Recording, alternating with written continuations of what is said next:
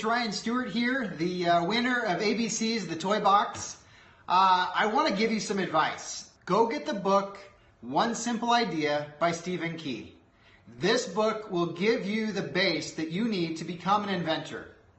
And if you're really serious and you truly want to do this for a profession, then you need to join inventRight. I am an inventRight student, and inventRight has helped me out immensely. It's truly worth looking into and at least giving it a try.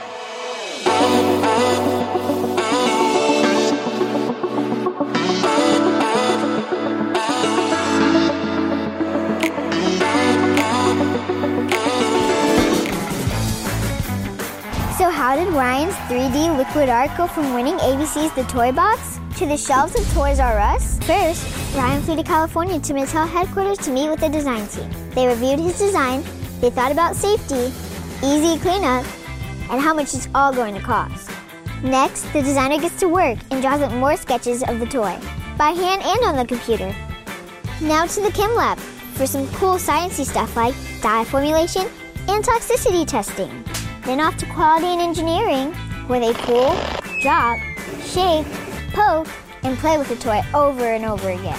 Meanwhile, at Mattel's plant in China, a team of engineers and designers figure out how to make a bunch of these, and fast. Back at Mattel headquarters, there's a whole team of people just working on the packaging.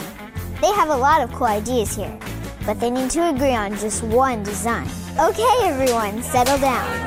Now, one last approval with the executive team to review everything all together. Are we good? Magic 8 Ball says, signs point to yes.